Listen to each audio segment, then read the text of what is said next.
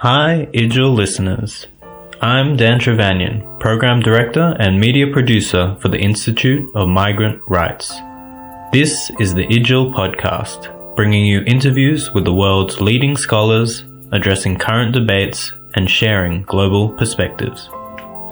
You can read us at the Indonesian Journal for International and Comparative Law. This episode, we're joined by Professor Andre Marmor. Andre is Professor of Philosophy and Law at Cornell Law School and a graduate of Tel Aviv University in Israel and Oxford University. He's a renowned expert in the philosophy of law. Do you know what makes a valid law? Does it have to be just or right? Who determines the law? What if the law gives your inheritance to your murderer? Andre joins interviewer Chris Kaysen to tackle that question and more. Stay tuned until the end to hear the answer.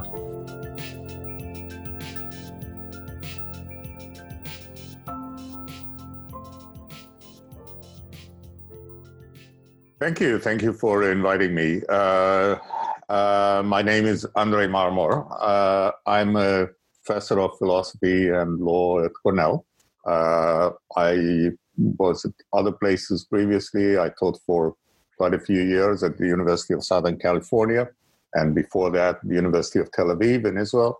I have been working on philosophy of law for a long time with various outreaches branching out to similar areas. I've worked quite a bit on philosophy of language and the law.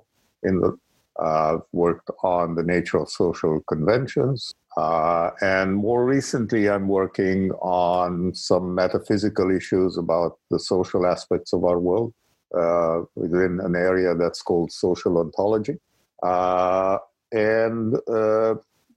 Philosophy of law has always been my main focus, trying to understand what the law is and how it is related to morality and other things is what interests me and what I've been writing on quite a bit.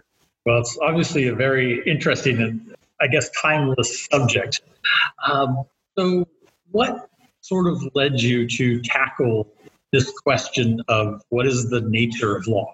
So, it is in the nature of questions in philosophy that they are past dependent. They depend on history and intellectual history.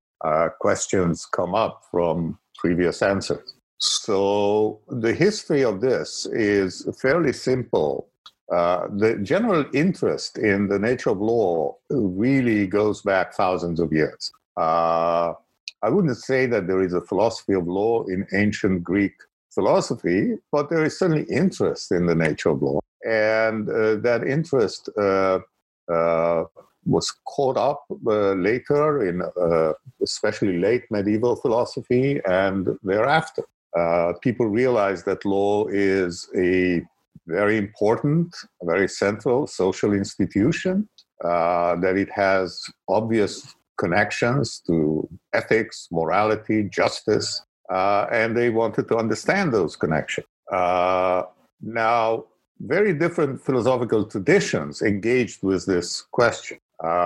What happened in the 20th century, middle of the 20th century, that the analytical tradition in philosophy managed to kind of reformulate these questions in ways which are in line with the kind of fairly recent analytical tradition. And the main characters in doing that, the main philosopher who transformed the interest in the nature of law into something that analytical philosophers can engage with was H.L.A. Hart. And Hart is the founder, on everybody's account, Hart is the founder of analytical jurisprudence, of analytical philosophers engaging with the question of what law is. Now, if you want, in a minute, I'll tell you what I think analytical philosophy is, how it differs from traditional philosophical disciplines. But for now, let's leave it. And my interest in Kelsen is partly because H.L.A. Hart was heavily influenced by Kelsen. So the two main figures, the towering figures in the middle of the 20th century in this domain, in this interest about the nature of law, are Kelsen and Howe.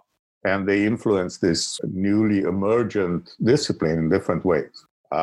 So the short answer to your question is the interest in what law is and how it's related to justice and morality is as long as the history of philosophy. It got transformed into more focused and analytically precise questions somewhere in the middle of the 20th century. And it kind of created a whole new discipline of that we call analytical jurisprudence that many of us are engaged in. Okay, and I guess at this point I would ask you what is the difference between analytical jurisprudence and the sort of the tradition? And it's okay to Yeah. I understand the challenge. It's difficult to meet the challenge without offending my friends across the Atlantic, actually across the Channel, in continental Europe, because strangely enough, there is a kind of divide between philosophy in the analytical tradition that predominates the Anglo-American world and what we call continental philosophy, which is not really analytical. So what is the difference? Well, again, it's kind of path dependent. What changed in philosophy most significantly around the turn of the century, around 1900 and first decades of the 20th century, very first, is the emergence of mathematical logic and the emergence of philosophy of language as a discipline. So people realized that the foundations of mathematics have to be logical, but then they realized that they don't have the logic to deal with it. So it needed to be developed. And what emerged was a very sophisticated, very mathematical structure of fundamental principles of inference and logic. And that gave rise to, in ways that are not easy to explain, so I'll skip that, but it really connected into a very focused interest in the nature of language, of meaning, semantics, how we communicate with each other, and the connection between language and truth, between our sentences and the truth of those sentences. So all this really transformed philosophy in the Anglo-American world. And not all of it is left. I mean, it's certainly not the case that all analytical philosophers have a particular interest in language and logic. I mean, we do regard logic as foundational, but it's not that we're necessarily interested in it as a topic of inquiry. But what remained is a quest for precision, great respect for structured arguments, right? If you want to claim something in philosophy, you have to show how it derives from clear premises, and the premises have to be well formulated and plausible. So it has become more a matter of style than anything else. Analytical philosophers, it seemed to the continental philosophers, are extremely narrow-minded and not very imaginative because they focus on little issues, trying to be very precise about it, not on grand schemes or the meaning of life or, where is society going and things like that. So we work with that style, which has its advantages. The advantage is accuracy and respect for careful argument. The disadvantage is we don't make big claims about the nature of the universe or, and a tradition in legal philosophy that is analytical is a tradition that focuses on a certain number of issues and tries to give us as precise answers to those. So my question was, what issues specifically relate to legal analytical philosophy? What distinguishes legal analytical philosophy from general analytical? So if I heard your question correctly, the question is, what are the main issues that analytical legal philosophy deals with, right? Correct, yes. So I think that there are 2 or 3 main questions, maybe 3 or 4, actually. So the first question, perhaps the most foundational question, is the question of what is the essential nature of law, okay? What kind of phenomena, what kind of cultural, social, political institution the law as such is. Okay. Now, obviously, we know a lot about particular legal systems: Indonesian law, British law, French law, Canadian law. Laws everywhere. There's international law, and each legal system has its own rules and conventions and laws determining a whole bunch of things, right? And they may differ. Canadian law is not like German law. But the assumption is that they are all instances of legal system, of law in general. So we want to understand, what is this phenomenon of law? Okay, what makes things legal? When Canadians say that it is the law in Canada that so-and-so, on what grounds do they make those claims? What makes it the case that it is law in Canada? And what makes it the case that something is law in Indonesia or wherever? So this is the fundamental question about the nature of law. What makes things legal? Okay? What has to be true for something to count as legally valid or legal? Okay? You can call this the questions about the grounds of legality. Okay? And we assume that we can come up with certain answers that applies to law wherever there is law. Okay? That applies universally as it. Now, so that's the first fundamental question. Okay. The second question comes up from or derives from the observation, the undisputable observation, that law has a lot to do with giving us reasons for action. Right? The law tells us what to do. The law tells us what not to do, how to go about doing certain things. So there is a very close connection between laws and reasons for action, reasons to do certain. And the question is, what is this? Okay?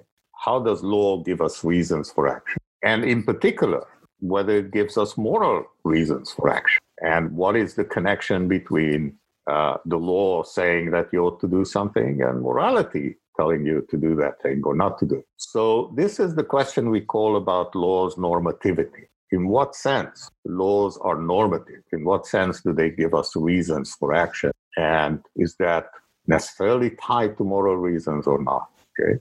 So this is the second big question. Then a third question that came up, I think, more recently, and it's a little bit more difficult to explain, but it's not that foundational, is the question of how to construct legal content. What determines the content of laws? For example, you have a statute, piece of legislation. It has some content. It tells you what to do or what not to do or how to do something. How is that content related to the fact that there is a certain expression in the form of legislation? Is it fully determined by language, by the way in which the law was expressed or not? Or is there more that goes into the content of laws than their expression or communication? Finally, and this has become a big issue from the 1990s, 80s onwards, there is a methodological question about the nature of all this. What are we doing here when we ask what is the nature of law? What's law's normativity? What kind of philosophy are we engaged in? And here there is a rough divide between those who think, like H.L.A. Hart, for example, that we are not engaged in moral philosophy. We're not doing moral political philosophy. We are trying to describe certain aspects of the world. In other words, or in different words, we're doing metaphysics. We're trying to understand the nature of reality, of a certain kind of social reality. On the other side, there are those who say, no, we are doing moral philosophy. We're actually engaged in theorizing about the law from a perspective of moral political interest we have in the law, and that our moral political views affect and influence our answers to these, what seem to be descriptive, how to describe the law. So there is this methodological debate at the background, and that's part of what's going on in this field. Okay. You've emphasized language that we use to express this philosophy of the nature of law. Use a number of terms like natural law, morality, principles versus legal principles. How important is that language in how we discuss them? Well, the language is just a shortcut. It's just reference to particular theories and particular views. Okay. So take the example of natural law. Okay. Natural law is actually a family of views on the relation between law and morality.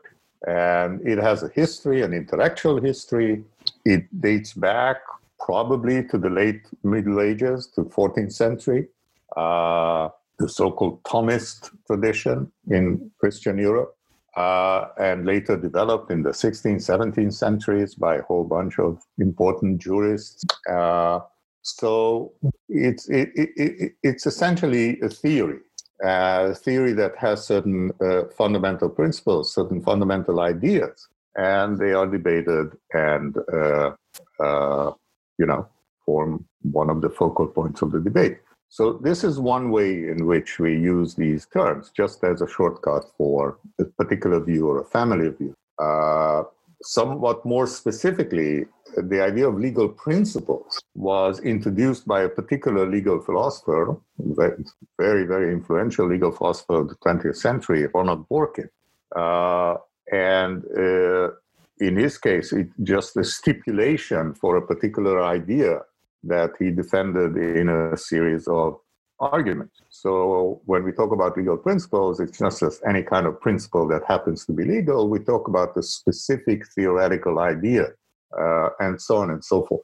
Now, of course, it doesn't mean that all these terms we use refer to particular theories or theoretical ideas. Some of them are more open-ended, like morality and justice. Right, and I guess there's how we explain the differences. Not just semantics. It definitely seems like there's importance to the language. But so how would you characterize the different theories? Different theories about, of course, there's the family of natural law, as you explained. How does that relate to legal positivism? Mm-hmm. Well, it's an old chestnut, and not sure that the essence of that debate is still an issue in contemporary jurisprudence, in contemporary philosophy of law. Although some version of it is. So the history here is fairly simple. Natural law tradition, which is tied to late medieval Christian theology in some obscure ways, which shouldn't detain us. But the tradition maintains that law and morality are essentially connected. In what way? Well, roughly in the following way, that law necessarily aims at the common good. The essence of law is to promote, in some ways, the common good. And therefore, if law fails to do that, if law fails to be good in some fundamental way, it's not really law. It just fails to be law. Okay. Now, the idea that we can try to make law and fail is certainly correct. I can try to make new laws for New York City, but I'm unlikely to succeed because I don't have the authority to do that. But here the failure is more fundamental, right? It's not that just the wrong people try to make law or they try to make law in the wrong way. It's the idea that something is not law if it fails morally in some profound way. Okay? And people usually refer to the famous dictum of Aquinas, saying that unjust law is not law. Okay? Lex injusta non est lex. So it shouldn't be understood all too simplistically, but it is the idea that if law fails certain minimal threshold of justice, it's just not law. Now, 19th century jurists, in particular, a very famous 19th century moral, political, legal philosopher, Jeremy Bentham, just made fun of this idea. And he said, look, this is just fantasy. Of course, things can be legal, even if they are absolutely abhorrent, morally speaking. We just know that. We just see all around us laws and legal systems that are morally iniquitous, that are morally unjust. So the idea that you fail to make law or something fails to be law because it is fundamentally unjust flies in the face of reality. It just cannot be true. And I think that this is so obvious to contemporary jurists that natural law, the tradition of natural law, which is still with us, had to be reformulated, kind of almost reinvented to make some sense of it. Okay? And there are various very subtle, very sophisticated versions of it which give up this idea that unjust law is not law. Okay? We all understand that that just cannot be true. There are too many laws that are obviously unjust. So there is that old debate that pretty much faded away in the 20th century. What replaced it is a much more interesting and much more initially plausible version of, I wouldn't call it natural law, but something similar to it. We call it anti-positivism, which is the idea that moral reasons, moral arguments, moral principles, moral deliberation do have an effect on what we count as law. Okay? That's essentially the idea of what Dworkin initially introduced as legal principle. So the idea was that in addition to all these obvious ways in which laws are made, enactment by a parliament or a decree by an executive branch of government, there is much more to law than that. And that ways in which particularly judges reason to what the law is are sometimes moral ways. They use moral arguments based on moral principles or justice and fairness in order to reach conclusions about what the law is. So in that respect, law and morality are very closely connected and intertwined. The tradition that starts with Bentham, that I mentioned earlier, mid-19th century, and was articulated much more carefully by H.L.A. Hart in the 20th century, the positivist tradition maintains that what law is doesn't depend on moral consideration. The way in which moral considerations come into the law when exercised by judges, for example, is just a way of changing the law, modifying it. Something is law not because it's just, but because the judges say that it's just. It's the judge's role and legal power to modify the law. But what the law is depends on what people say that it is. It's fundamentally a matter of social facts, facts about rules and conventions and actions and proclaimants of people. So these are the two main traditions contemporarily debated. The legal positivist tradition that says law is just a matter of various types of social facts, institutional facts, and what people do and say. And the anti-positivist tradition that says, no, law is also a matter of moral reasoning because moral reasoning sometimes determines what the law is. So one of the things I noted was the reference to legal validity. Yes. Whether a law is there a distinction between something that is a law and something that is a valid law? No, legal validity is just a kind of technical term for what we would just say legality, right? Something is law, is legally valid, okay? And if it's not legally valid, it's not law. That's all we mean, okay? So whatever counts as legal is legally valid. And the question is, what grounds that? What makes it the case that something is legally valid, okay? If I say, don't park here, I may be right. There may be good reasons not to park here, but I don't have the power to make that the law. It's not legally valid. If the city council, in the appropriate procedures, following the appropriate procedure, says no parking here, that is likely to be valid law. That's legal. That's all we need. Well, and I guess where does that validity come from? Is it what? I guess what I'm asking is, what makes a law normative? What exactly is the basis of that? Is it authority? Is it sanction? Well, that's where one of the main debates in jurisprudence is all about. But let me start about what it's not. So one thing that pretty much all of us in this field agree, that sanction is not what makes things legal. Okay, there are laws which are not necessarily tied to any particular sanction for violating. In fact, a great part of what law does for us, its functions in society, have not much to do with functions and force and coercion. So that is something that is pretty much agreed by everyone, I think. The debate is precisely about the question of what makes things legal, about the grounds of legal validity. Okay, what makes it the case that something is legally valid or not? So, according to the legal positivist tradition, we should be able to provide an answer to that question, which has nothing to do with what is morally right or wrong. That's the idea. Okay, we should be able to show, look, there are certain social rules, there are certain social conventions that determine who gets to make law in here. Who makes law here, here in our country, in our city, or whatever.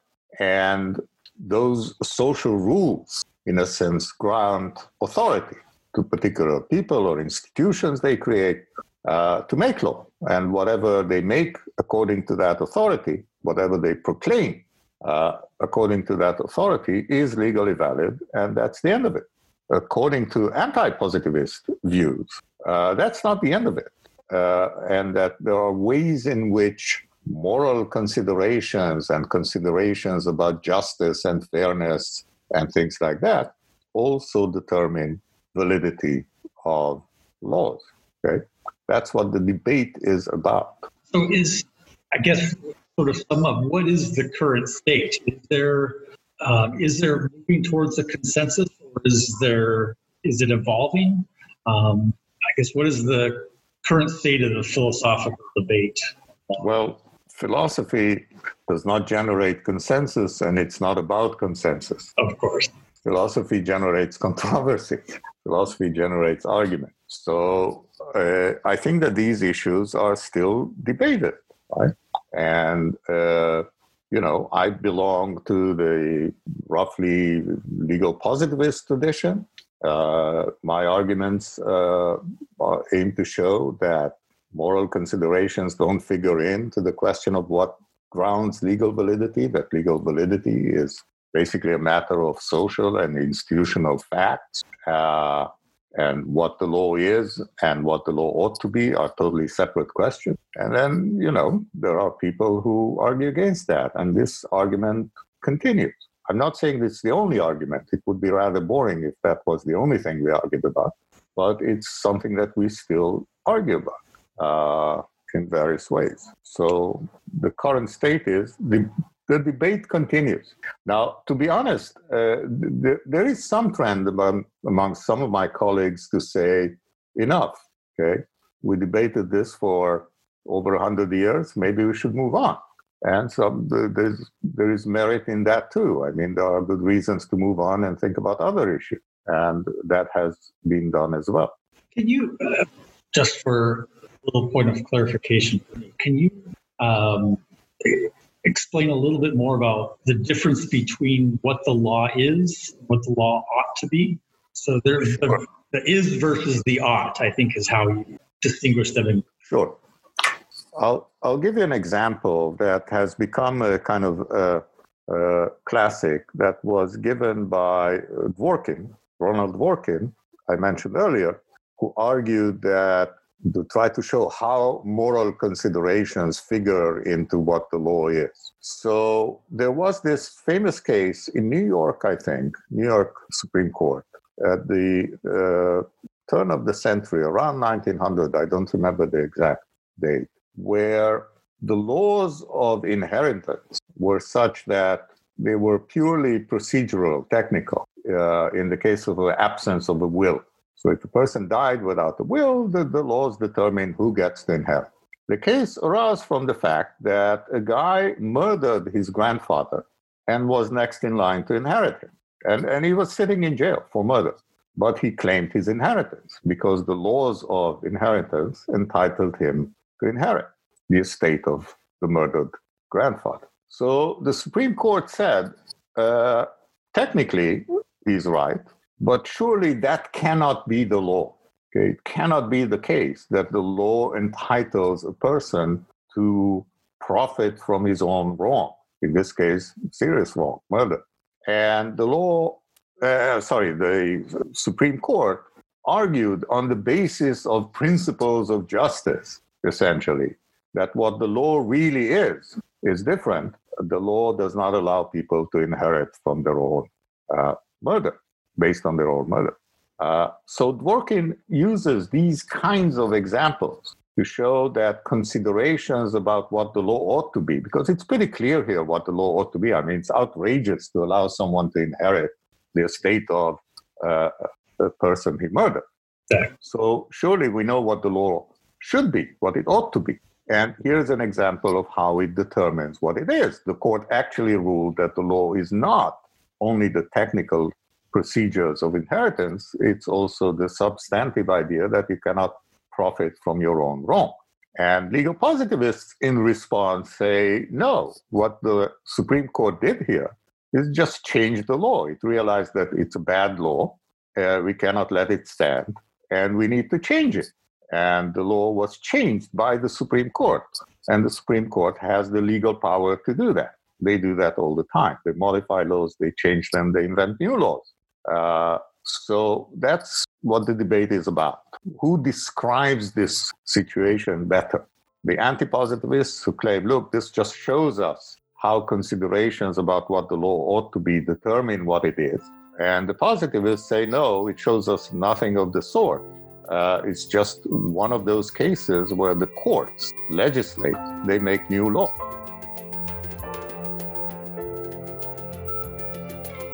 That's Professor Andrei Marmor explaining what is the law, who determines it, and what does it mean. The IJIL podcast is an initiative of the Institute of Migrant Rights, with production by Dan Trevanian and Widianto. Special thanks to Saro Afin, Chris Kaysen, and Pran Iskander. You can learn more at ijil.org. That's IJIL.org. I'm Dan Trevanian. Tune in to the next episode for another global perspective.